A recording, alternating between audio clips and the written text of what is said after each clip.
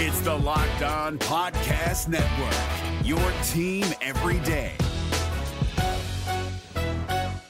Kyle Krabs here, host of Locked On NFL Scouting. Join Joe Marino and me every day as we provide position-by-position analysis of the upcoming NFL Draft. Check out the Locked On NFL Scouting podcast with the Draft Dudes on YouTube or wherever you listen to your favorite podcasts. And we've got a guest to talk a little bit about that. We do have a guest making his UCSS debut, and when we bring in a new guest, at least for today, is brought to us by our friends at the USFL. $10 tickets. They're playing in Canton. Boogie's home the next 4 weekends. Go check Boogie out and the Pittsburgh Maulers. He's on a roll right now. $10 tickets at USFL.com. And Hayden Grove is going to join us now of Cleveland.com. And Hayden is a way bigger dude in person than you would ever expect. And it's because he eats 6 Built Bars a day. That's what he does to stay in tip-top shape. You could use promo code LOCKDOWN15 for 15% off at Built Bar. What's up, Hayden? How you doing, bro? What's up, guys? How we doing? Excited to make my debut. Yeah, we're excited to have you. If you've been listening for the last 10 minutes, we've got the Browns firmly in the playoffs. That should come as no surprise to you. Tell us what you've seen so far. There was an open OTA session. I know you were there. Tell us who looked good.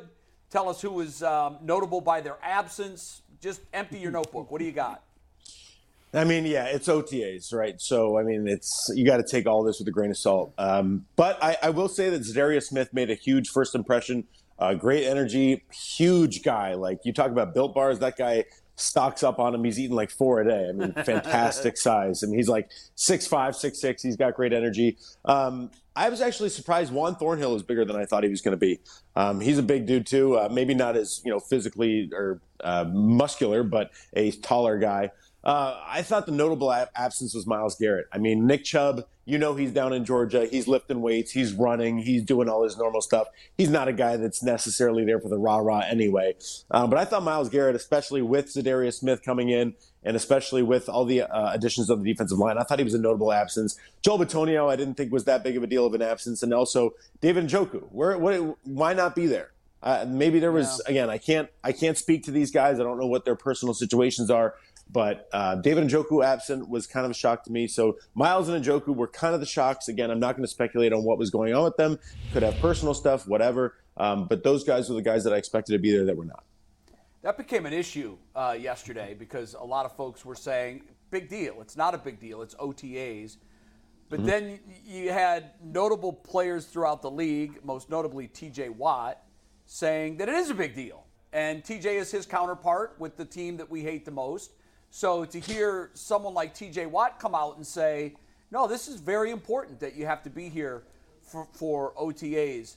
I think, Jason, you took some heat yesterday because you put something out there that said you'd rather he had been there, I believe. I don't want to put words in your mouth, but whatever it was, there were folks apparently, I don't ever read Twitter, but apparently I pissed off a lot of people because I said Myles should have been there. I mean, shocking. I pissed off a lot of people, I know. Yeah. That's how you know you're doing your job. Well, it's not even about, like, Myles. It's about if you're going to be a leader on this team. If you want to be a franchise pillar and you're going to be the face of the franchise and you're the leader of the defense, then set the example. Then you show up. Even if it's voluntary, you show up. It's not about Myles being ready for the season. That has nothing to do with it. Of course Myles is going to be ready for the season. It has to do with carrying yourself as the captain, as the leader, as the face. And, I said he was the quarterback of the defense. In the terms of the face of the defense, in terms of the most important player on the defense, then show up. And there's a bunch of OTAs, and maybe he's there next week. Maybe he was there last week, and we just don't. I don't want to hear the voluntary part. If they're there for a reason. Like, if you're having it for a reason. Yeah. And maybe he'll be there next week. I don't know. But that's the day that the media is there. Just show up. Yeah, especially that day. Right. Because it's going to become a story. Just show up. And I know that guys will say, look, you guys write what you write, and the media talks what they want to talk. Fans even talk what they want to talk. We don't hear it. It doesn't divide a locker room. They hear everything. But they do hear it. And the thing of it is, like, if you're at a crossroads and you're like, do I do it or not? Do I go or not? You have to weigh the benefits. Yeah. And you have to look at the potential distraction that becomes. Right. Just go. Right. Show that this team is galvanized, and you as the leader are all in on this particular group.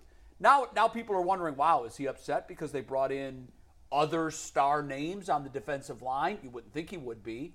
show up and tell us that you're not. Hayden, man, first off, it's nice to meet you. I think me and you might have met like once or twice in the Muni lot in passing. I know you good friends with Double A. Probably. So it's nice to meet you. One of the Nice things to you meet you said, as well. for you, no big deal that Joe Bitonio wasn't there. For you, you said Nick Chubb is probably working out in Georgia somewhere. Why is it not a big deal that them two weren't there, but a bigger deal that Myles Garrett was not there?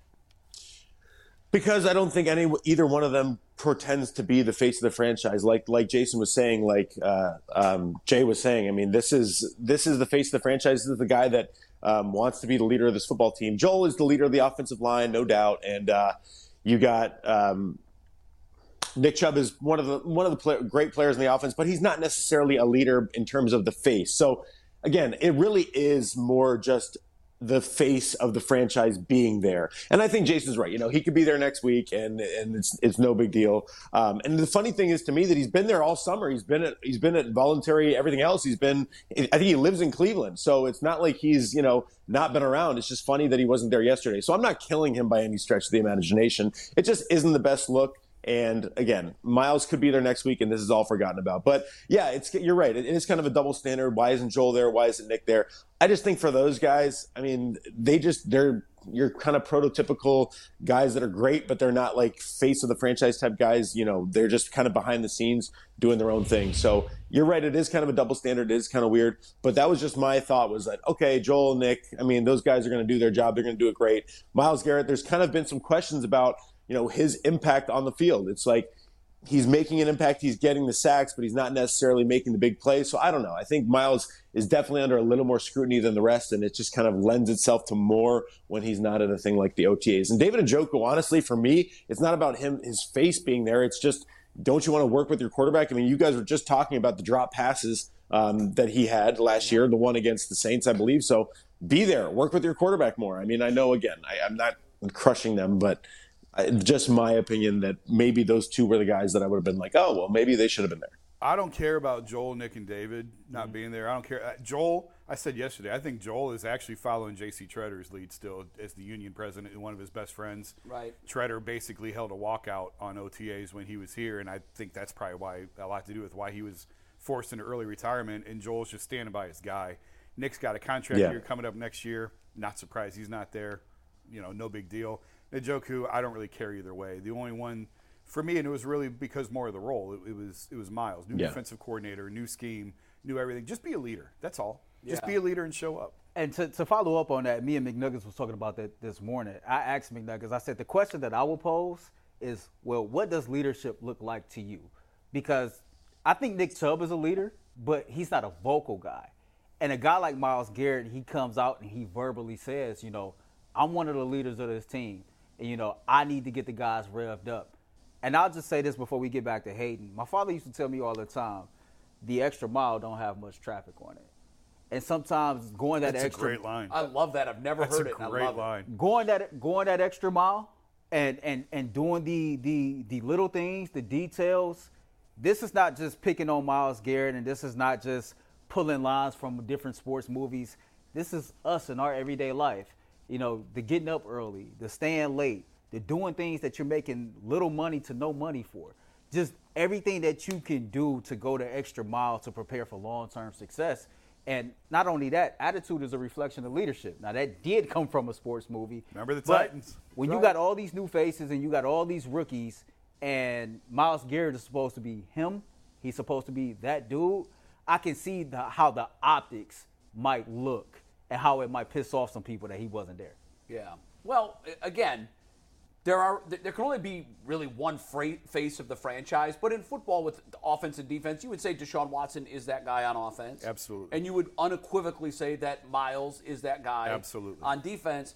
And so I need those two guys there. Yep. I need those two guys there because you know what? I can't ask a Bitonio or I can't ask a Njoku to be there if the main leader of one of the units isn't there. Right. And they can always point to, well, he's not there. Yep.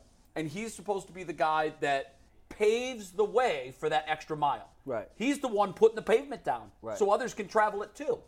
And you always hear this saying, first in, last out. Your franchise quarterbacks are almost always described that way. They're the first here, they're the last to leave.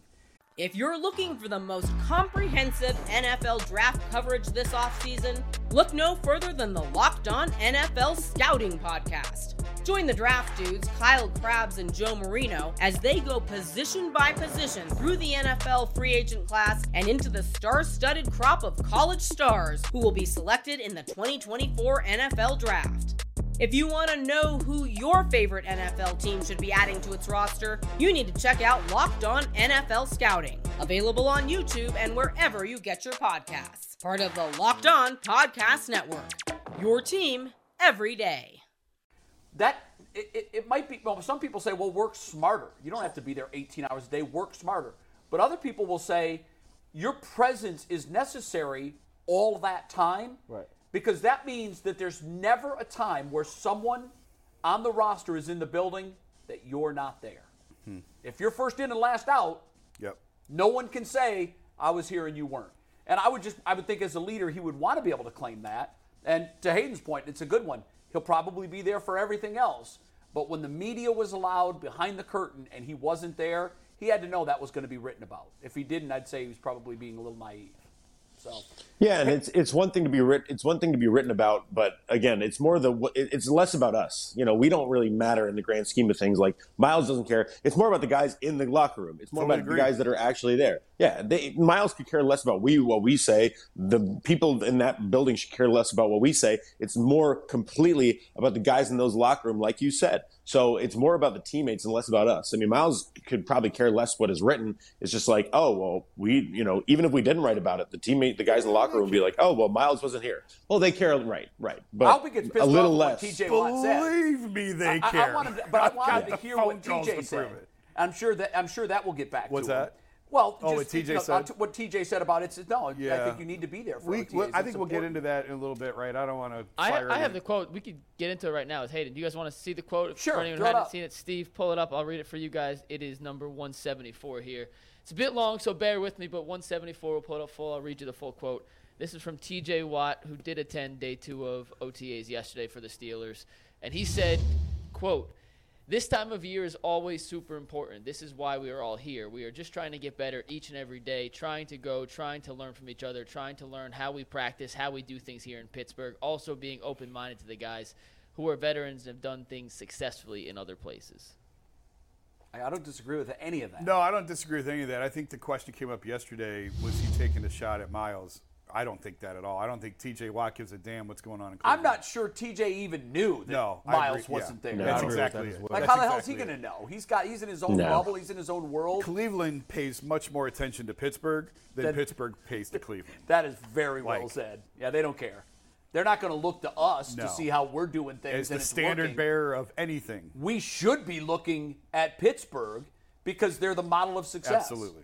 Even when, Bull's been trying to bury him for 2 years saying this is when their run of 500 season ends. And even when they have a situation where they're going back and forth between a veteran quarterback and a rookie, they still somehow find a way to finish with a winning record. Yeah. Hey, Hayden, tell me about Cedric Tillman, man. I seen some videos of him out there. It looks like he might have a bigger role on this team than we expected at the time that he was drafted. How did he look? And just talk about what the people and what the players think about him. Well, he's a big guy, and I think the Browns need big receivers. Elijah Moore is not big whatsoever. Donovan Peoples-Jones kind of teeters on the edge of being big, but I think Cedric Tillman in 2 years, you're going to see a really, really big, athletic, explosive receiver. I still think he's probably receiver number 4, behind Moore, behind Cooper, behind DPJ. But this is a great opportunity for him with Amari on the side to kind of get more reps, get more acclimated with Deshaun Watson. So I really like what I've seen from Cedric Tillman. I think the first time we talked to him in rookie minicamp, just looking at him, I was like, this is the kind of receiver the Browns needed. Maybe not the speediest guy, but a guy that has size, a guy that has a big catch radius. I really like what I've seen from him thus far, especially, like I said, when you add a guy like Elijah Moore, who's not that at all, who's kind of that, he's actually been playing a little bit in the backfield for the Browns during OTAs. So kind of that guy that can, use the jet sweep. You can hand it off to him and kind of be the underneath guy. So I think Cedric Tillman eventually could play a role kind of like Amari Cooper, where he's the number 1 or maybe even a number 3, like a DPJ, kind of an outside target in that way. We'll take whatever we can get from him. I mean, I like what you said. Just his catch radius is big. Yeah. And in the NFL, obviously, times when it seems like the cover guy skills are even better now than they were just even 5 years ago. The amount of separation that some of these receivers are able to get is minimal. That means it puts a premium on having a very accurate quarterback who can put it in that slim window, but also a guy that might have a little bit more extra reach here or there, either in height or with his wingspan, to get balls that otherwise would be incomplete with these smaller receivers. Yeah. Hayden, is there a player that we have not mentioned that we need to be on the lookout for that can make an impact? Oh man, well I think that when you look at the offense, right, you got your stalwarts, you got your Nick Chubbs, your David Njoku's, your Amari Cooper. I'm really interested in the backup running back position because Nick Chubb is a guy that's only going to get 15, 20 carries a game, if that, and you're going to need some production out of that. Last year, unfortunately, Kareem Hunt seemed to kind of take a step back. That was not what the Browns were looking for. So I'm excited to see. Is it going to be Jerome Ford? Is it going to be Henderson? Is it going to be somebody they bring in? Is it going to be even a guy like Zeke, which I don't think that's a great fit. But again, that position is going to be important. I mean, Nick Chubb has had injuries. I'm not saying he's going to get injured, but that position is going to be huge. So that's a position that I'm definitely looking at for either the Browns to improve, to add to, or maybe a guy like Jerome Ford. What can he bring to the table? What can he bring to this offense? Skilled guy. He looked great last year in preseason. I'm excited to get an opportunity to look at him more in the regular season with some regular reps. He obviously didn't get that regular work last year. What about the big lineman from Ohio State? The word on him has been big and big. Yeah. But outside of that, we haven't heard any real glowing reports of how he's fit in so far. What was your assessment? Yeah, so actually during minicamp, when we were able to see him in practice, he had a rough day. He was, visibly frustrated with himself, and Bill Callahan was kind of coaching him through it. So there are growing pains there. There are things that he's going to have to learn. He's going to have to continue to grow. But the other day, I think he got second-team reps in practice. He was at right tackle, so maybe they're not looking to put him at left tackle yet, want to start him at right tackle. He's going to cross-train between both. And you're right. I mean, he is. He's just a giant. He is. When I was covering games at Ohio State throughout the last couple of years, I mean, I would just look at him. He didn't really look athletic, but he just was a massive human being. But then when you watch him move, he ended up being a pretty athletic player. So I'm really excited about him. I'm not saying that he's going to be the heir apparent to Jed Wills. I'm not going to say that he's the heir apparent to Jack Conklin, but he is going to be a project. And he is somebody that I'm definitely looking forward to seeing. I thought, just based on his potential, he was a great pick where they drafted him. Obviously, he fell because maybe some of the character things, and I'm not saying we saw them in minicamp, but there was some frustration there. He was kind of showing that visible frustration. So I think there are some growing pains that are going to happen. They're going to mold him. He's a piece of clay right now. Bill Callahan's going to get his hands on him, really make him a better player. So I'm excited to see what he can do in the next couple of years. You brought up Bill Callahan. If Callahan can't get the most out of this kid, likely no one can. Yeah, because he's the guru when it comes to offensive line coaching. I think we all McNuggets has a question for you, Hayden. Hayden, we're going to let you out of here on this. Appreciate you coming on. The last question today is brought to us by Calling Companies Championship, July 12th through the 16th at Firestone Country Club. There is fun, family-friendly events for everybody. Check them out at colleaguegolf.com. We've had you on for 15 minutes, Hayden, and no one asked how Deshaun Watson looked at the open portion of OTAs. Wow. Bad job out of us. So with that, how did number 4 look in the one time we could see him up close and personal so far this season? Well, Jason earlier talked about pissing people off. I did the same thing. I posted a clip of Deshaun throwing a pass to Elijah Moore that hit off his hands. And I said, Deshaun missed Elijah Moore. And that was met with, it was a good throw. He dropped it. Why are you so hard on Deshaun? What's wrong with you? I was like, listen, I deleted it and I switched it. Don't ever delete it. Don't delete it. Yeah, don't back I know. Unlike Jason, Jason, to the mouth breathers. I know. And they be on Hayden's ass, man. You got to stand tall. They do all the time. Yeah, hey guys, I got your back. Deshaun missed a lot more than one throw yesterday. Right? Yeah, he missed a lot more than one throw. He did not look great, is what I will say. But it is OTAs. It is week 1. He missed a bunch of passes, and obviously when he made one good throw that the Browns are going to post on their page and everybody's going to be excited about, and that's great. To find it. But I mean he didn't Go ahead, look good. come at me. Leave Hayden alone and come at me. Yeah, I'm a man. I'm 40. Well, Hayden, here's the thing. Yeah. You know you're doing your job if the fans are coming after you, because for whatever reason, and I'm one of them, I'm a Browns fan, but for whatever reason, man, this is a touchy group. I mean, this is a touchy. You think with as much as we've lost, we would be as a group, have a sharper eye and be a little harder on the players. But there's a group of Browns fans that just want nothing negative said or written about anybody on the team. I'm dead inside. Somebody responded to me, and they were like, well, you posted a clip of Deshaun doing bad, and we just want to be excited right now. I'm like, okay, like I'm not supposed to tell you the truth, so you can get really excited for the start of the Lie to them all. So you're really excited for the start of the season, and then when Deshaun's not playing well, you're like, oh, he looked great in camp because of all the clips you posted. I was like, yeah, because I only posted the good ones. What do you like? Yeah, I don't know. I don't get it. You know what? I don't Here's get the thing, Hayden. You posted a clip that was representative of his day's work, right? I wasn't editing a clip to make the ball drop. Yeah, exactly. You didn't edit it to make the ball drop. It's just keep doing you, man. You do a great job. We love having you on the show, and I'm sure we'll see you again soon. Thanks. Hey, Alessia said to say hi to you, and I always do what my wife says. So hi from Alessia. It's nice to finally meet you. And I don't look like Josh likewise. Cribbs. You do look like Josh Cribbs. No, he does not look like Josh Cribbs. Really? Wow. Mm-hmm. I think you do. No, I don't see it. Okay. I don't. All right. Thanks, guys. I appreciate it. Thank you, Hayden. Man. And we have a special guest joining us now. This was a surprise. Anthony's looking at me. He's very confused. He has no idea what's going on. I don't either. No, this literally happened within the last 3 minutes. He said he needs to come on. He needs to address something ASAP. Oh, boy. Steve? I know what this is. I knew it. My guy. What's up, boy? Earl, stop with this Martin Emerson propaganda already, will you? I told you it was coming. He brought good numbers, though. He brought great numbers. Did you see the segment? No, I actually didn't. That's not why I'm on. You're guilty of what we kill people for doing. That's right. No, I've been out all morning. So I haven't had a chance to watch. But I will go back and watch it, because the only thing about Martin Emerson is you can't say, like, when you're debating whether he should be in over other corners and offensive linemen, like, we don't know enough about guys on other teams that play those positions. Yeah, but you know what, Bull? I'm not even going to hit him with it, Earl. Hit him with it.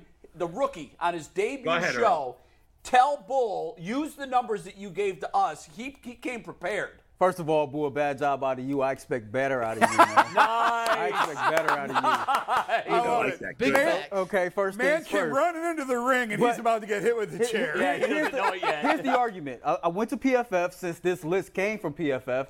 I went to the quarterback position, and Martin Emerson finished with a 72.5 PFF grade, which was 23rd out of qualifying corners.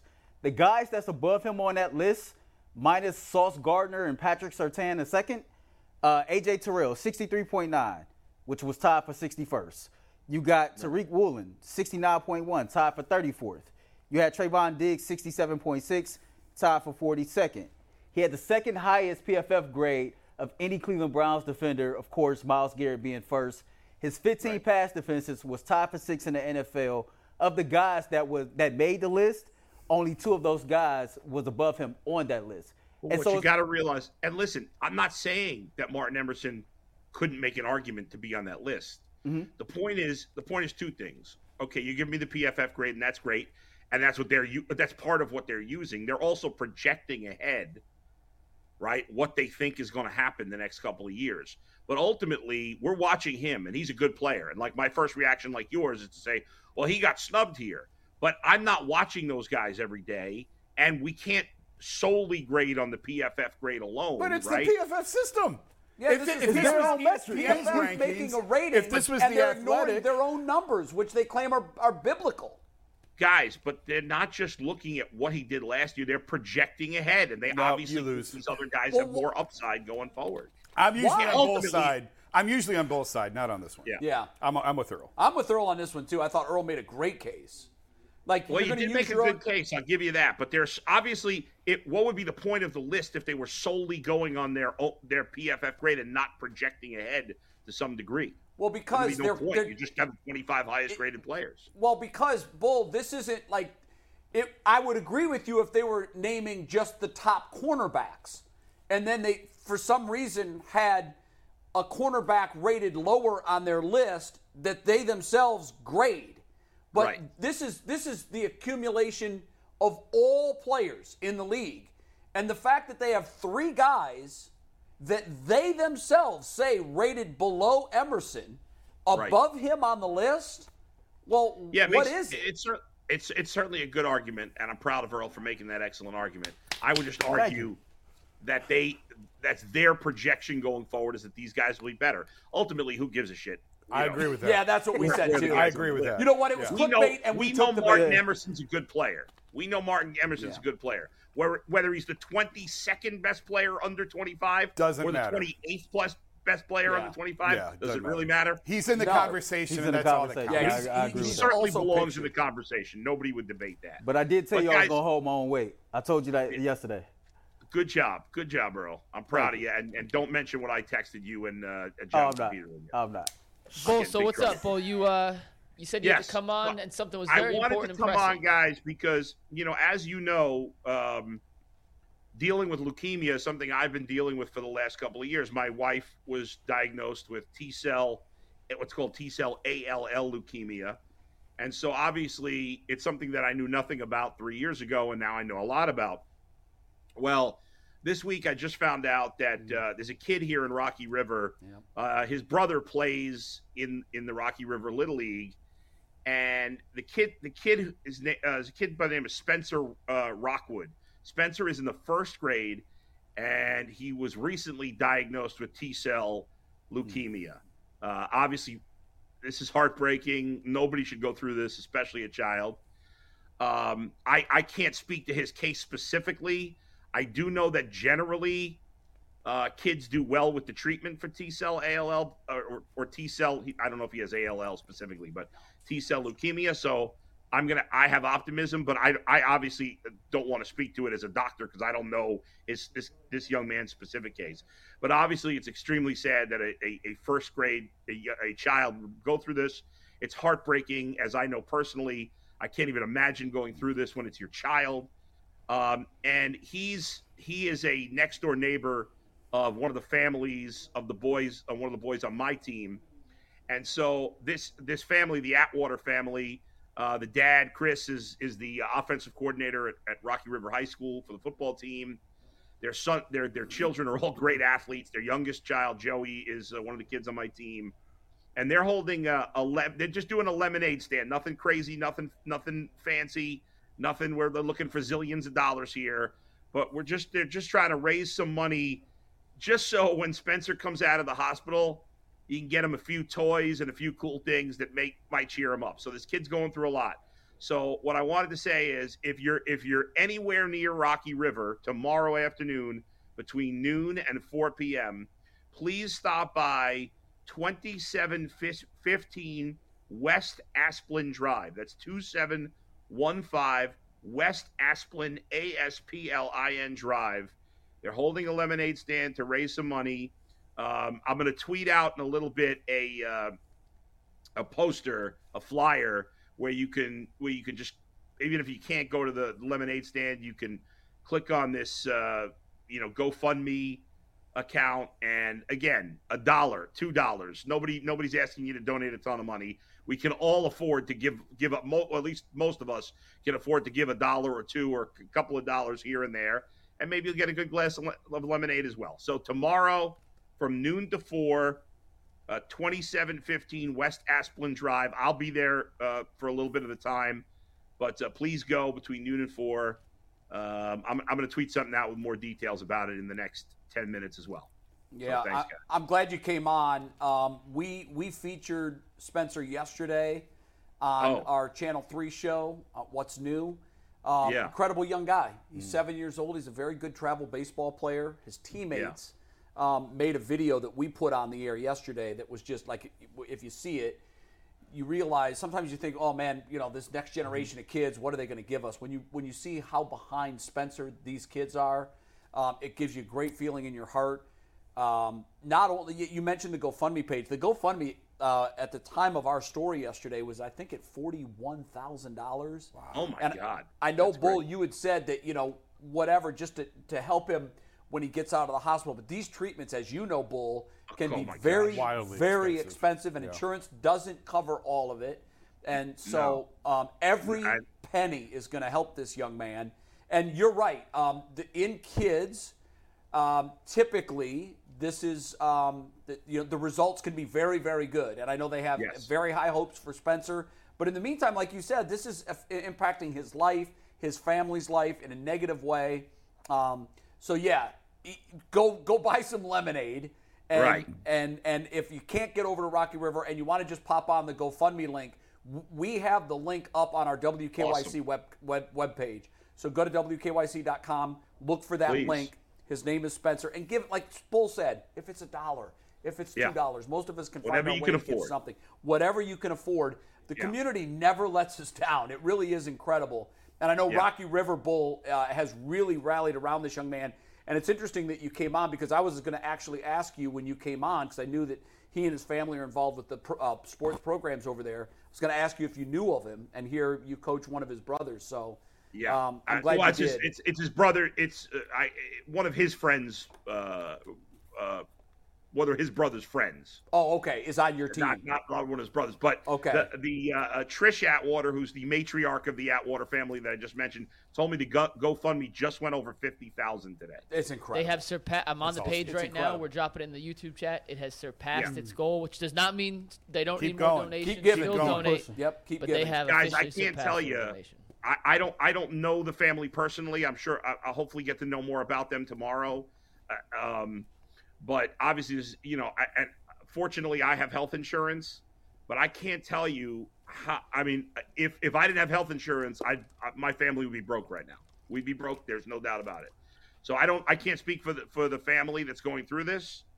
I don't know what their financial situation is, but I know that that, as you said, Jay, the treatments are a fortune. Unreal. This is a long. Leukemia is not like other cancer. It's you could.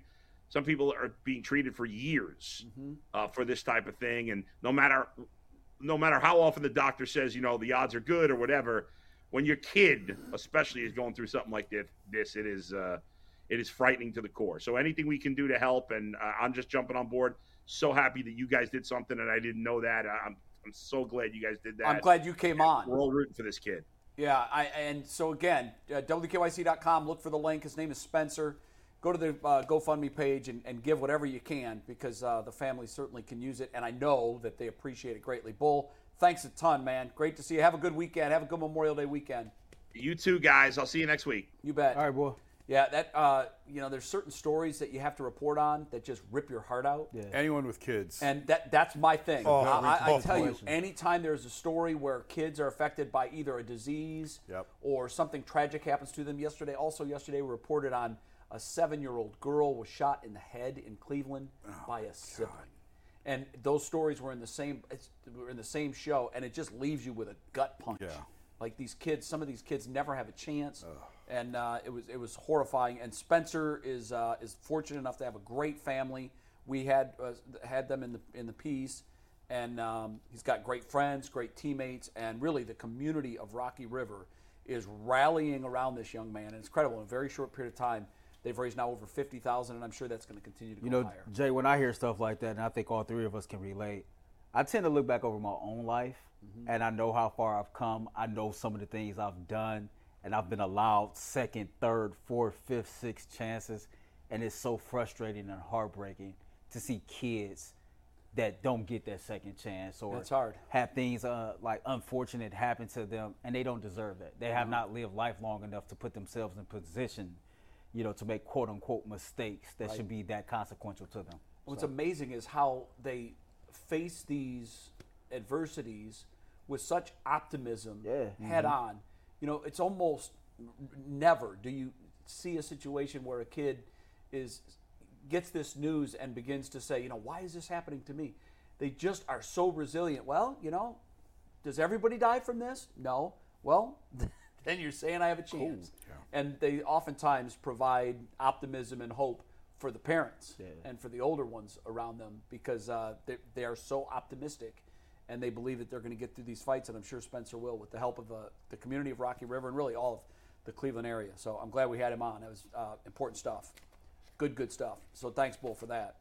You want to do Guardians here, or did we go? We'll do Guardians, then we'll move on to some Cavs, and we'll wrap up with the top five. Your but question, we do have to talk I Guardians. liked your question. Your question really got to the heart of the matter. Here we are, approaching June 1st, and that's really. I always look at June 1st and August 1st, as, kind of if you split it into thirds. July 31st or the trade deadline, whatever the deadline is. Yeah, right before August 1st. So at June 1st, you're really not, unless you're the A's or, the Rays, right, you're not answering any definitive questions. You're still in the mix, like with 25 other teams. But it's getting late fast, and we're getting to that June 1st post, which is kind of the third way, a third of the way through the season. And the Guardians are woefully underperforming. They are 21-28. They're losing to bad teams, which is the trademark of this team is they feast on the Tigers and the Royals and the teams in their division that have played poor baseball. But the Tigers are above them. They're 4.5 games out of first place right now. And the question, as they get ready to start a series with the St. Louis Cardinals, who have also woefully underperformed, are the Guardians the biggest disappointment in baseball this year? And I'll hold my fire. I'll let you guys start. Well, I'll shoot mine first and get it out the way because I'm not the biggest baseball guy. I'm a casual baseball guy. But I know enough to say no, they're not the biggest disappointment. The San Diego Padres are. Yeah. The San Diego Padres spent a lot of money to build their roster to go compete for a World Series, and they have gravely underperformed this season, and it doesn't look like they're going to get any better. Well, unlike the Guardians, they play in a division that has a Megatron team in the Dodgers. Yeah. So you fall behind the Dodgers early, and it's over with. You can turn off the lights by the 4th of July. Now, for me, I think personally the Guardians are a disappointment because this goes back to what I've said before. It seems like every single time that I personally have an expectation for a certain individual player or a team based on what they did last year, I'm let down. And I didn't see this coming, especially with them going to spend some money this offseason, getting a bat in here like Josh Bell, being around you guys. I'm getting educated on the game. I'm getting educated on who's who and how they can fit in and mesh. Me and Mikey, I know our guys are. I'm an Oscar guy. He's a Will Brennan guy. They've underperformed. And so it's just personally, they've let me down, but I wouldn't say they're the biggest disappointment in baseball at all. Jay, what do you think? Yeah, I want to look up the Padres payroll as you were talking, and I think I have to agree with Earl. It's massively $250 million. Yeah, compared to the Guardians are what, under $100 million? Yeah, well under, yeah. And their Padres are 4 games under 500 still. So yeah, I think San Diego probably is the biggest disappointment, but the Guardians are on the list. I think a lot of people expected possibly guys would regress when you talk about all the rookies that they had last year. But the point I've been trying to make for the last week or so, it's not the young guys for me. It's the big money guys. It's the guys that they invested big money in. It's Jimenez, Bell, and Zunino. It's those three, the big contracts that they handed out over the winter. How much different does this lineup look if they're producing, if they're playing at the level that we thought they were? Jimenez, I think, is going to be fine. I said yesterday, you don't go from being a 7-WAR player to not being able to hit a curveball. It just doesn't happen. He'll if you remember a couple of years ago, Jose Ramirez went through an awful stretch, and he pulled out of it. It happens. Yeah, I think Jimenez will be okay, but Bell has just been a disaster of a free agent signing. And what was it, $13 million? Yeah, and it's 16, and he's got an option for next year. So if he doesn't get this thing turned around, he can just pick up the player option, and now it's a 2-year anchor. And they're stuck with him. And it feels hypocritical for me to crush him for it because I liked the signing at the time, so I can't turn around now. I'm with you. I thought it was a brilliant signing. But the fact is, at this point, it's a miss. He has not been Edwin Encarnacion. No, not at all. And so you worry about, Chris Antonetti and his crew have talked multiple times about we can't miss on free agents, and right now it's a miss. And Zunino at $6 million is a miss. Huge and miss. I just don't know how much longer you can hold on to that rope thinking that it's going to turn. At some point, I know you don't want to go to the Dolans and say we have to eat that $6 million, but if you're trying to salvage a season, and the point I tried to make yesterday was it's not just Bo Naylor's not going to save the season. It's not just one move. But I think you take one day of drama where you say you DFA Zunino, you trade Rosario, you put Arias at shortstop every day, you put Naylor behind the plate every day. And you're all in on kids again.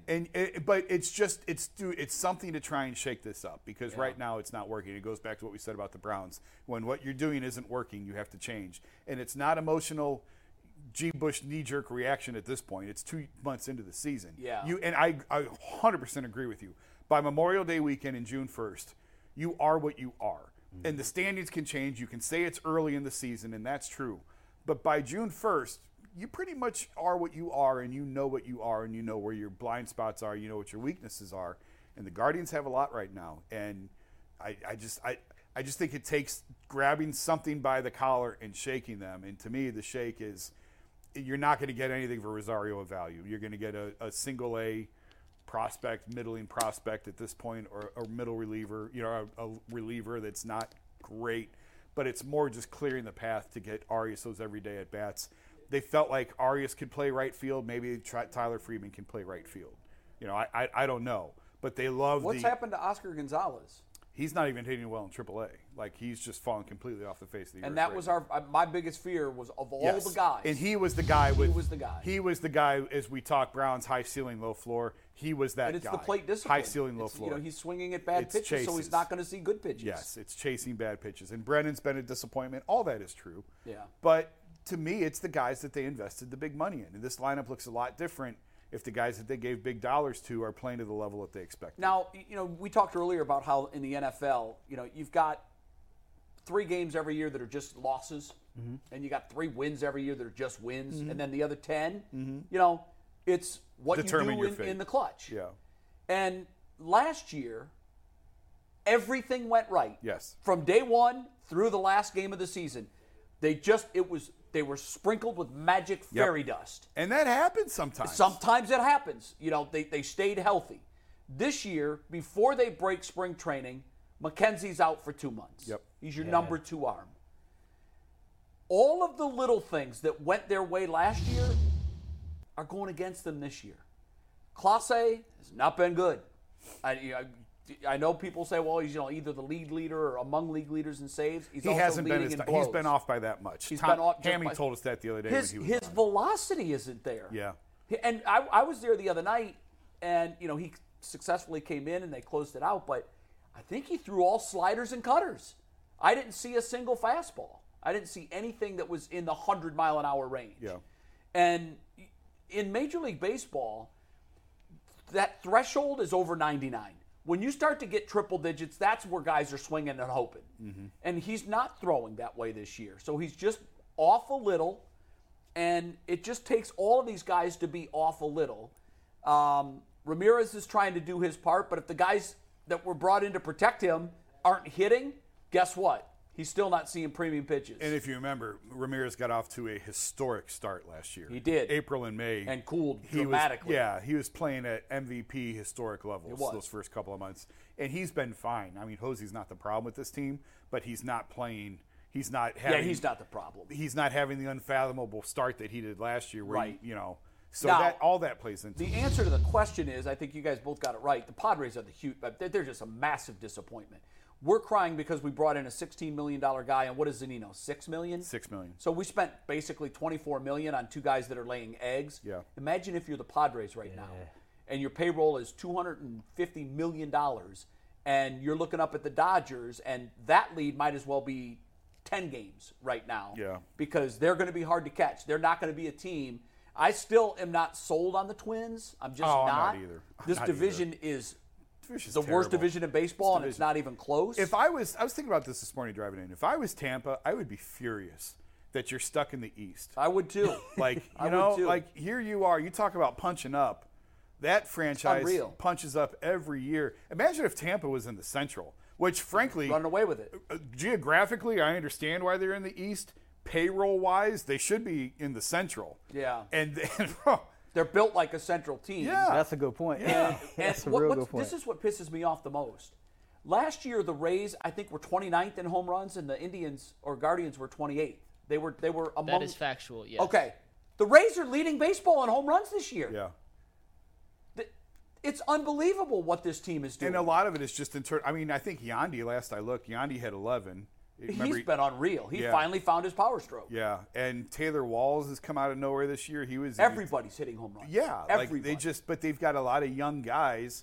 Going back to the Cavs conversation I was talking about yesterday, they had a lot of young guys that just sort of hit at the right time. They all just popped at the same time. Yeah. And now you're seeing how that translates in baseball with the Rays. Meantime, the Guardians have 30 home runs.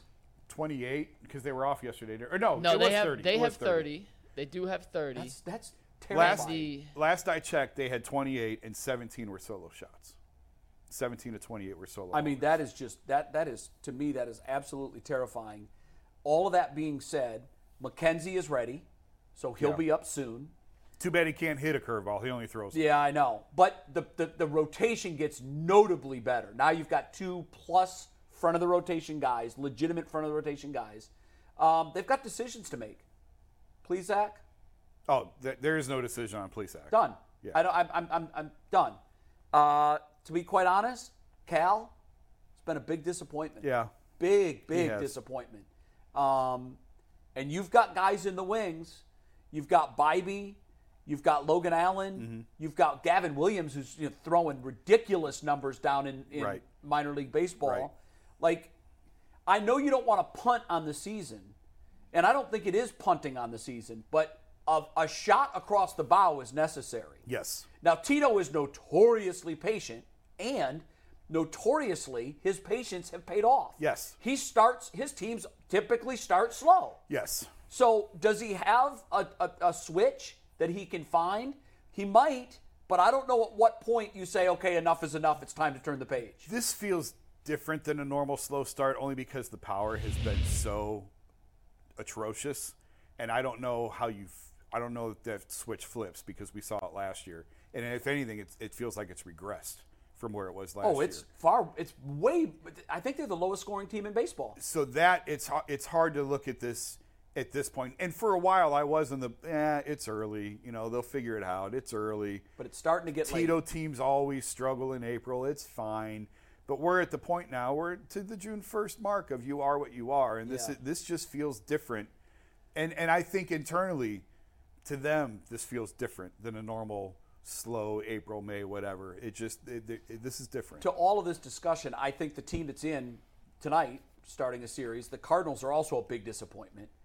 They've shown signs of life recently, where the Guardians, I can't remember the last time they won a series. I mean, that's kind of terrifying to look at Cardinals, Orioles, and then, although they did play the Twins well when Minnesota was in town, I think they took 2 or 3, didn't they?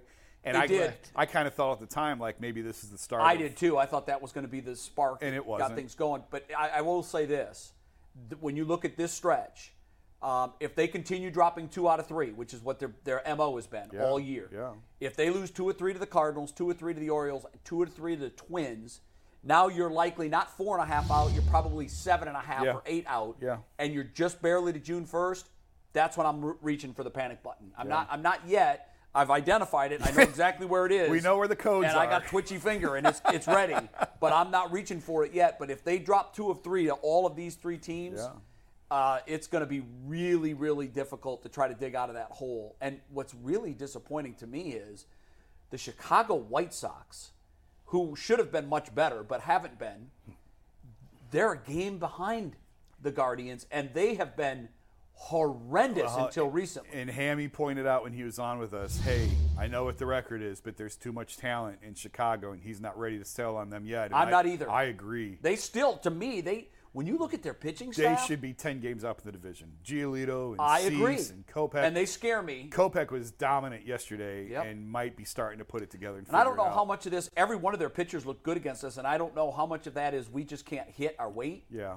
Or how much of that is the White Sox staff. But I look at the White Sox, and they're going to get healthier in their bullpen. Yep. And you just start looking at them saying, geez, they still may be at 5.5 out. They still may be the team to beat. Eloy's coming back. Eloy Jimenez will be back probably within the next week. Liam Hendricks is coming back. He had his own cancer battle. He's coming back within the next couple of weeks. And he could be a rallying cry for this team, Absolutely. So that could still be the team. We keep talking twins. I'm kind of with Hammy. The Sox aren't dead. Are you now starting to give serious thought to you got to deal Bieber before the trade deadline? I think he will be. Yeah. I think honestly, to me, regardless of how this plays out, I think he's probably going to get I disagree. I just think that if you're in it, and they'll know by July 1st, I think give them another month. Yeah. And if they haven't turned it around by then, I'm trading Bieber immediately. I don't even wait till the trade deadline. Yeah.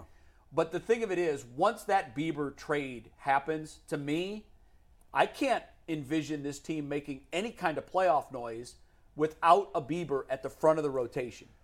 I guess my counter to that would be Gavin Williams would be up the next day. Well, you're asking a lot of these kids. You are. You're 100% and I have faith in them, and Bybee and Allen have proven that they can get guys out. Yeah. But it's June. Yep. It's May. Yep. We know Bieber can get guys out in September and October. If McKenzie comes back and throws the way we expect McKenzie can throw, he could be your ace. He comes up one spot. Gavin Williams comes up. You've got Bybee, Logan Allen, and Williams, I think, are the future now. Espino, I don't think you can count on at this point. No. He's out quite a while. Mostly the year, right? Most likely? 14 to 16, yeah. Like of this year and half of next year before he throws a ball, I think. Yeah. Like, it's serious what he's got. It may – we're not at that point yet. It may alter – he may ultimately have to become a reliever after this. I don't know. Yeah. I don't know if he'll ever be the same pitcher after this. It's a shame, too, because he had such promise. And they were really – And this is the point that Bull and I went round and around on yesterday. I think part of the roadblock that they've had with trying to make deals is everyone was asking for Bybee, Espino, and Williams, and the Guardians were hesitant to trade them. And the issue you run into is, well, what if you say, okay, we won't trade Espino, but we'll give you Williams? You're rolling the dice if you lose Williams, and now you've just lost Espino. That's why you hold all three. That's why you hold all three, and it really is an impediment then to the deals that you can make because teams are saying, well, if we don't get one of those guys, it's no deal. And now you're likely going to get nothing for Espino. Ship has sailed. Right. Well, and maybe he can make a full recovery from this, but you've just pushed that timeline back to where he's not even in the conversation right now. Right. They got to win. They got to start now. I'm going to the game tonight. I'll be just screaming my lungs out for them, doing my part. It's got to happen soon, or it's going to be a wrap. So we know if the Guardians lose tonight, we know who to blame. It's it my is officially fault. Jay Crawford's I didn't yell fault. loud enough. Will you be in the dugout suite and on camera the whole time? I like was you were last Monday. I'll be in another suite up top this time. No FaceTime for Jay tonight. No, and I like it that way. When people are texting me stuff, because my reactions are pretty. I wear them on my sleeve. And I had friends telling me, saying, "Oh yeah, I just read your lips and you weren't saying funny." Well, like, Big that's your Baller boy, Jay, it's Jay. his choice of suites at Progressive Field. We're going to move on to the next time. We're going to combine our two basketball topics into Look one. at and that. It starts Jay with got a the fan shooters video. bounce off the chair and the pillow. Good luck then for the Guardians tonight. But we're going to start with a fan video whenever we talk. Fan Videos is brought to us by PCC Airfoils. You're looking for a job with career advancement and great benefits? Well, PCC Airfoils is a leading manufacturer in Northeast Ohio. All locations of PCC Airfoils in Eastlake, Menor, Wickliffe, and Minerva are hiring for all positions starting at $18 and up, plus full benefit packages, paid time off, and a signing bonus. You can apply online at precast.com/careers to learn more. So I was scrolling through Twitter yesterday. I saw this video from Cam Magruder, who makes a bunch of fan parody videos, and this one's about the Cavs. I thought it encapsulated how the entire Cleveland fan base feels after that Knicks loss. We'll spend 2 minutes reacting to that. We're going to play it, and then we'll talk about the Celtics possibly being the first team to ever come back from a 3-0 hole in the Eastern Conference Finals. So, Steve, I'm going to hit the play on the video. Y'all enjoy. This is pretty funny.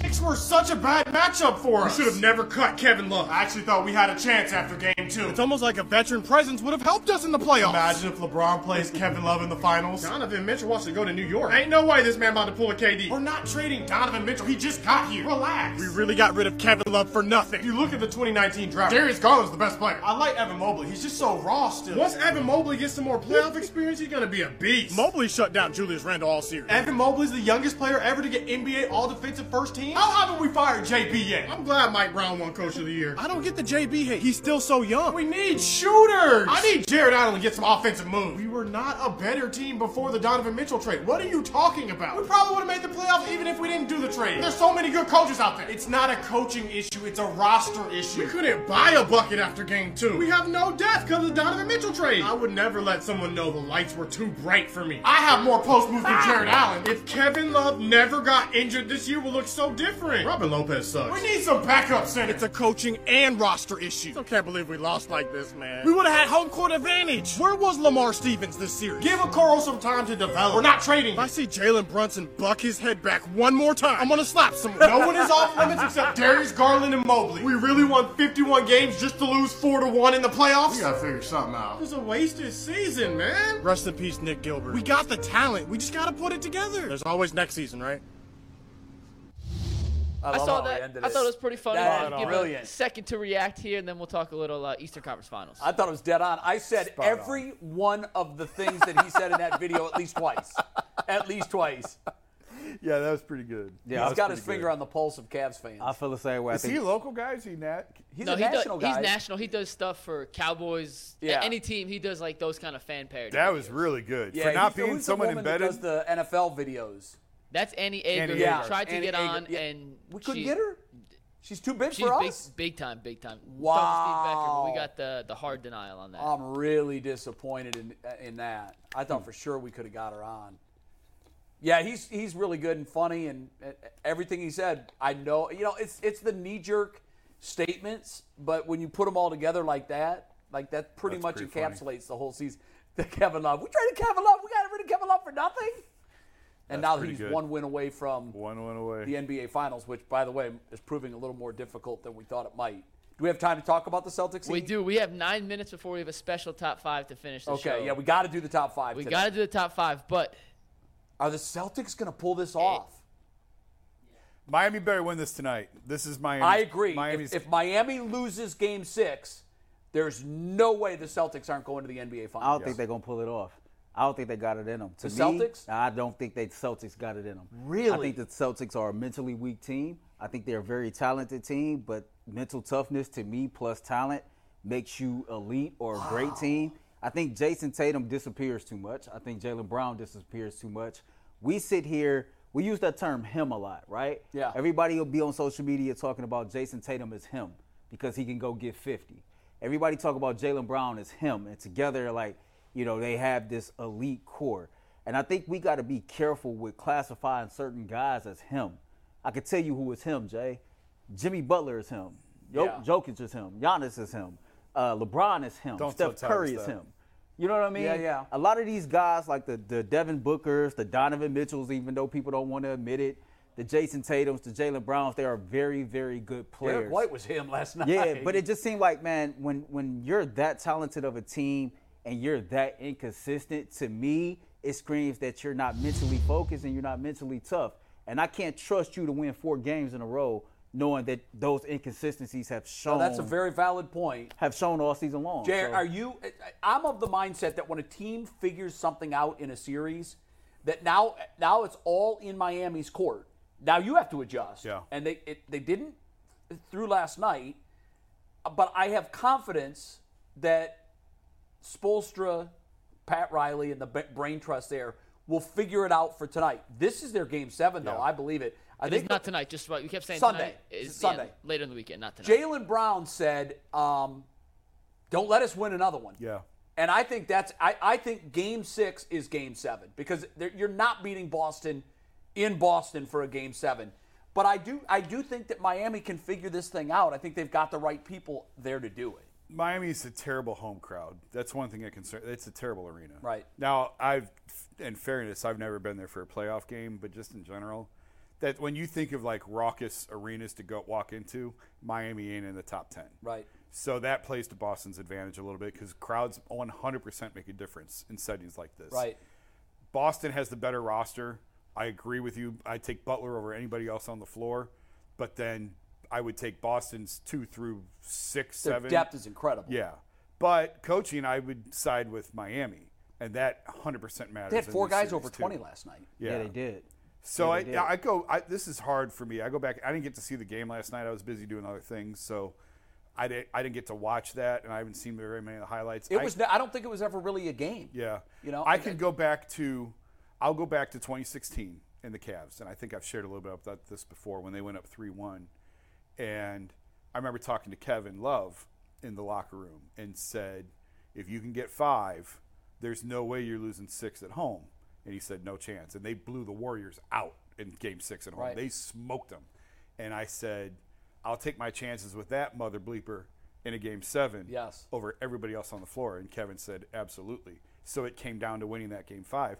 And when Steph threw his mouth guard at the end of 6, I told everybody, like, they're done. Cavs are winning this. Like, this is happening. The Warriors are unraveling. They never thought that they would be in this position. I think Draymond or someone even said that. We were doing media before Game 7, and one of the Warriors players said, we never imagined that we would have to be here for a Game 7, but here we are. And I thought, well, then you're not going to win. And I just wonder if Miami is in that mindset. At least this one's at home. But I wonder if Miami's in that, man, we never thought we would have to be here. up 3-0, we never thought we'd have to be back for a game. Well, 6. it's interesting you said that because some of the guys said, well, everything we've done has been hard this year. Yeah. We haven't done anything the easy way. Going up 3-0 would have been, that's the easy way. Right. And now all of a sudden, I think they're looking at this too as this is our chance. Yep. We lose this game, it becomes a self-fulfilling prophecy. You're going to Boston, you're coming home with an L. Yep. I just think that, and they've got to go into this looking at it that way. just to both of you all's point, I think the next game, this series is over because of everything you just alluded to. I think that the Miami Heat is probably the best coached team in the NBA, and I think that Jimmy Butler is the right leader for this situation. To your point, everything has been tough for them all year. Everybody keep throwing out, well, Miami's an 8th seed. Miami is not your normal 8th seed. This is a franchise that's an 8th seed with a legit superstar with a coach that has championship pedigree. This is not your normal 8th seed just coming at you. And so I think with all those being factors, I just don't see them blowing this away because of who their head coach is. Yeah. So they're not going to they're going to seize the moment, win game 6, and then go on to lose to Denver in the NBA Finals. It's hard to bet against Denver. I'm convinced that Denver's going to win. I've been on Boston all year. I thought Boston. I did too. I thought Boston was going to win a title this year. But, boy, Denver is so – and I didn't watch a ton of Nuggets games this year. I didn't either in the regular season, but I watched them a lot in the playoffs. Like when we get to watch them in the playoffs, I was like, man, this is a really fun team to watch. I keep telling myself, wow, they are that good. I watched every game of that Lakers series and thought, like, this team is so much better than I thought. I love Michael Malone. He spent a lot of time here in Cleveland as assistant under Mike. Thrilled for him, happy for him. But they are so much better than I thought they. And I mean, Jamal Murray shot out of his mind. True. Yeah, he did. And some of the shots Jokic was making against the Lakers. He made the left-footed fallback 3 where they first called it a 2 and then they changed it to a 3. Just ridiculous. Like how are you making that shot? Even Anthony Davis was like, what? Oh, there was a couple times LeBron was like, I know, like you can't be. And I can't even call that skill. Like that's just luck. It really is. But he does you know that, what though? like, when you do, if you do it once, it's luck. But he's done it a number of times where I'm like, he must practice these fall off one-footed 3-pointers. He is. I've said it before. If he showed up for a pickup game, he'd be the last dude picked. I agree. At the All-Star game, he was the last dude picked. And they learned their lesson. Oh, that boy be coming from back here with it like he be a quarterback. You know what drives me crazy though? That's how I used to shoot, and I can never make shots. So, you know how hard it is to do that? Who drives me crazy is the friggin' Jokic brothers and Patrick Mahomes brothers. Oh, it's like, I know. sit down and stop showing them. Number one, stop showing them. Y'all ain't done nothing. I know. Shut up and sit down. I can't stand You have it. nothing to But do you know with what? what I they're blame doing. the networks For giving them oxygen. I don't know if you guys probably don't remember this. Bubby Brister was a quarterback Oh, for the the Steelers Steelers. quarterback. And his mom and dad. They showed his parents. Like every quarterback has parents in the stands. Yeah. But for some reason, NBC fell in love with Bubby Brister's It was parents. the Broncos playoff game, wild card game, I think. Like I know exactly what you're talking Brister about. parent cam. Yeah. After and every mom was like this after every hit. Just don't stop it. Yeah. First of all, it's got to be uncomfortable for them. They don't want to, Well, the parents probably didn't want to be. The brothers love it. Yeah, they do love brothers it. They love love it it. way too much, which is why I think the network should just stop. Put Totally a ban agree. on it. Nobody wants to see them. No, they're not. You're cares. right. They haven't done anything. They're not the story. All these guys have brothers that are at the games. All of them have friends, parents that are at the games. Why they decide to get their teeth into certain players' parents or friends or brothers, it really is a little annoying. wild. While we're speaking of Jokic real quick, this tweet is the most accurate tweet of Nikola Jokic there ever is in the history of the world. This is from Worldwide Wob. If you guys don't follow, he just tweets about NBA stuff. He's got a massive following. But this is so spot on. It is incredible. And this reminded me of that shot in game 4, game 3, whatever it was, that step back. But if you can't, Jokic will dribble around looking like a panicked walrus on sand before tomahawking some shit over his head, which ends up being wetter than water. It's truly majestic. And I don't know if there's a better way to explain his play style or what he does on a nightly basis. That is perfect. Than that exact tweet. That is absolutely perfect. Because he does. You think he has you right where he wants you when there's 1 second left on the play clock and he's 2 feet behind the 3-point line. Like, here comes the dagger. It's like Steph Curry-like. I remember I've been to multiple Cavs Nuggets games where you look at the end of the game and you look at his line and it's like 38, 16, and 12, and you're like, where the hell did that come from? Like, this is the mistake I made. I said he's Kevin Love 20 years later when Kevin was in Minnesota, or 15 years later. his Love would gather these numbers because nobody else was doing it. So he was, putting huge numbers up every single night, points, rebounds, and I thought that that's what we had going on here. But he's doing it against the best talent in the world. So much better. On the biggest stage, and Kevin never did that. No. The Timberwolves sucked. No. And, he was never in that moment. But what he's doing is otherworldly, and I think they got the MVP wrong this year. I do. I think they got the MVP wrong. Yeah. They definitely got it wrong. He should have been a 3-in-a-row MVP winner. Go back to game 1. Anthony Davis played lights out, I thought, right? Mm-hmm. And so they're going into the half, and Joker hits this crazy three, and Anthony Davis just turns around and looks at him like he literally did. He looked at him and was like, "Did you just make that?" So it's just one of those situations, man. Like that, very great player. I've enjoyed watching him throughout the playoffs. We don't get to see Denver play much, and I totally underestimated how good this team was, the chemistry with this team. They've been together for a while, and so they've really earned everything along the way. And I'm happy to see them get to the finals. Yeah, I am too. First time in 47-year team history that they've made it to the finals. I saw an interesting thing the other day about which 15 do the Nuggets retire because Carmelo wore 15. Yeah, I know. It's not even close. Yeah, it's got to be Jokic. Yeah, I mean Jokic is better. But it's interesting. I want to see him do it for longer. But I think at his peak, particularly when you looked at how Melo's playoff success was non-existent. Yeah. He's been in Denver longer than Melo. Yeah, no, I'm talking about for the career, though. I still look at Melo's career right now if I'm judging the two players' careers. It's not even close. Jokic is better right now. He's a better player. His career's better right now. His total career. You're saying his total career right now is better. I would agree with Mike. Yeah, I don't think so. I just need a player to do it for a long time. I don't want a 4-year burn-hot stretch.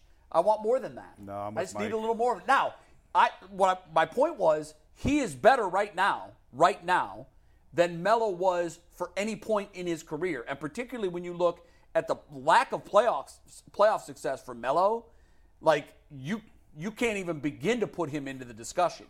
But God, you got to do it for 10, 12 years, don't you? I think Jokic is better. I take Jokic now. If he ended his career right now, better career than Carmelo. Yep. Are we talking NBA or overall basketball career? NBA. Okay, NBA, cool. I'll give you that. Overall basketball career. I mean, Carmelo had the title in Syracuse. Yeah, but he got 3 or 4 Olympic medals as well. I mean, yeah, but I look at that like if you could have won an Olympic medal if you'd have taken his spot on those teams. Fair enough. That's a great point. That's a great point. I mean, I'm not really giving him a lot of credence for those. It's not like he carried any team. They look good on his resume. They look good on his resume. No, they look great on his resume. Get him into the Hall of Fame. Oh, but I mean, anybody goes in the basketball Hall of Fame. Basketball Hall of Fame. I'm still looking at Melo. He came in. Melo played with his LeBron. best MVP finish ever was 6th. He never finished in the top 5 at MVP. I know, but Jokic has been two-time winner. MVP. How many years has Jokic played in the NBA? 10. He was drafted a decade. Oh, I thought it was 6. I thought it was 6 or 7. He's been in the league. He's been 10 years. That's yeah, crazy. It's been 10 years. Someone made a point to me the other day, and this is a good point. Last point, we got to get the top 5. Okay. We got to get top 5. Someone said he's a lot closer to the end than we think because European, like the body style that he has, he's not going to be a LeBron James. Right. He's not going to be this force of nature at 38 in the league. Right. Because that body type tends to break down quick and like overnight. Yeah. So I was also wrong. wrong. You can get it. I was wrong. This is his 9th season. I apologize. Yeah, I didn't think he'd been in for. My bad. Okay, but still. All right. Melo had what, 18? He didn't play this year, and he played 19, so 18. Yeah. Okay. So yeah. All right, we have a top 5 we have to get to. I wanted to give a little more time, but we will do what we can with this. It is Earl's rookie debut on the set, but he's been a producer here for a long time now. So these are 5 things that you may not know about Earl that you need to know about Earl if he's going to become a more consistent contributor on the panel for the Ultimate Cleveland Sports Show. I can't wait to hear these. This is new to me too. Earl's already a veteran because I put this in the rundown last night like an idiot, and he didn't even read it. So guess what? I was Just at like work. The other veterans of the panel, Earl is already ignoring what I say. Hey, so first and this foremost, veteran looks at the rundown every night when you send it out. Who does? This You veteran. do. Yes, and you have your own notes, and I appreciate that. Number 5. If you're looking for the most comprehensive NFL draft coverage this offseason, look no further than the Locked On NFL Scouting Podcast. Join the draft dudes, Kyle Krabs and Joe Marino, as they go position by position through the NFL free agent class and into the star-studded crop of college stars who will be selected in the 2024 NFL Draft. If you want to know who your favorite NFL team should be adding to its roster, you need to check out Locked On NFL Scouting, available on YouTube and wherever you get your podcasts. Part of the Locked On Podcast Network, your team every day. Earl is a massive WNBA fan, and somehow, and I don't want to butcher it, so Earl, let you explain, you have some sort of connection. I believe it's half cousin of Naz Hillman. Listen, Naz Hillman is the GOAT. You've done a story on her. I have. One of the things I did when I first got a chance to be on 92.3 The Fan is I hyped her up. She went to Gilmore Academy. Right. She a great player, and I felt like she never got her due. I used to think that she was going to be – I boldly said she would be the number 1 overall pick of the draft. Right. That didn't happen. She went second round. I remember being at an airport and just tweeting about it the entire time. Great player. She's having a pretty good season so far, coming off the bench for the Atlanta Dream. She had 13 and 4 the last game. What has spurred your interest in the WNBA? She did. I've been watching her since she was in high school, and I noticed that the more that I watched her, the more I fell in love with the women's game. Right. Because they don't have these same resources as the men. I think that you get a more competitive game. Yeah. I think that you get raw play. And there's nothing that's no laziness to it, no anything like that. Then you start watching the college ball game. And the college game is addicting. Yeah, like Anthony me and McNuggets will sit upstairs and talk WNBA.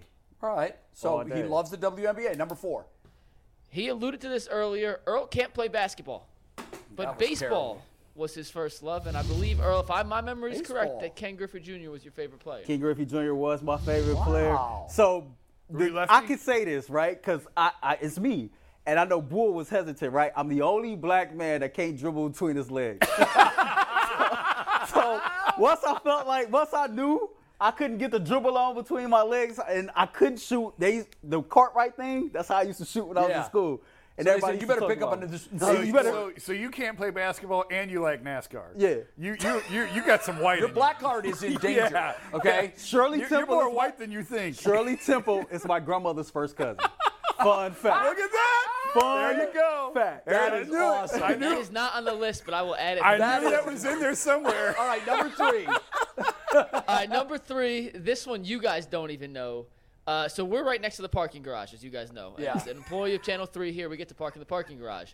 And Earl, I hear him laughing already. For the first 8 months he worked here, Earl refused to park in the covered garage and would park out front, which is a further walk to our office and our studio than parking right next door. Why would you refuse to park underneath? I just fell in love with parking outside, like being outside. I did too. It's dank when you have to pull into the garage. It's like, okay, your experience with sunlight for the day is over. Yeah, and that sucks. It was just one of those days to where if we got finished early, I like to go sit in my car for a minute. I don't want to sit in my car downstairs in the garage. Yeah, so. I agree with that. Okay, that's funny. Yeah. But just a little FYI. I'll park there every day now. I know what's been going on. Yeah, because Channel 3 Studios isn't exactly the greatest neighborhood in downtown Cleveland. And we had, I won't say any names, but an executive here had their car stolen. Yeah. From the front parking lot. I heard. And we've got cameras, and we're a TV station. We've got cameras everywhere. We've got a full-time security staff on duty, and we've had a couple cars stolen. Look who our neighbors are. I know, the FBI. And we're still getting cars stolen. Number 2. We got 2 more. Number 2, excuse me. And there should be 1, but I have a special one for number 1. Earl's eldest daughter is she's a superstar. Yeah, I know. Absolute superstar. I know. Yeah. He's been bragging on her to us. Yeah, Yana's a 2-sport athlete, track and basketball, even better academically. I sent it in the group chat. Mm-hmm. She got selected to go to Yale for a national forum leadership committee. She's finna start Tri-C Tuesday to earn her associate's degree that she'll have before she graduates. And so you should be proud. I am. I tell her 2 things, every day: be great and be a leader. That's awesome. That's something that I try to preach to to everybody else. You've done a great job. So, congratulations. Thank you. Because she's a product of you and your parenting, and that's well done. Okay, Mikey, the number one thing we need to know about Earl. The number one thing that you need to know about Earl is he is the king of snacks, so much so he literally bought all the Chex Mix out of the kitchen upstairs so no one else can get it. He has a bag of chips and candy every day sitting next to me.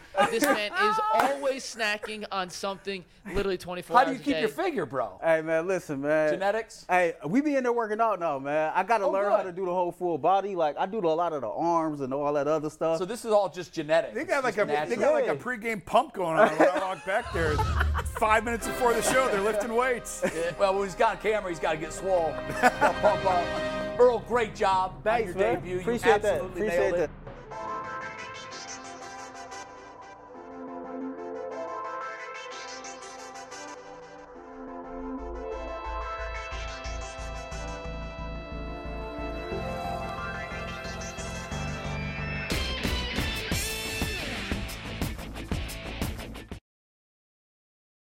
If you're looking for the most comprehensive NFL draft coverage this offseason, look no further than the Locked On NFL Scouting Podcast. Join the draft dudes, Kyle Krabs and Joe Marino, as they go position by position through the NFL free agent class and into the star-studded crop of college stars who will be selected in the 2024 NFL Draft. If you want to know who your favorite NFL team should be adding to its roster, you need to check out Locked On NFL Scouting, available on YouTube and wherever you get your podcasts. Part of the Locked On Podcast Network, your team every day.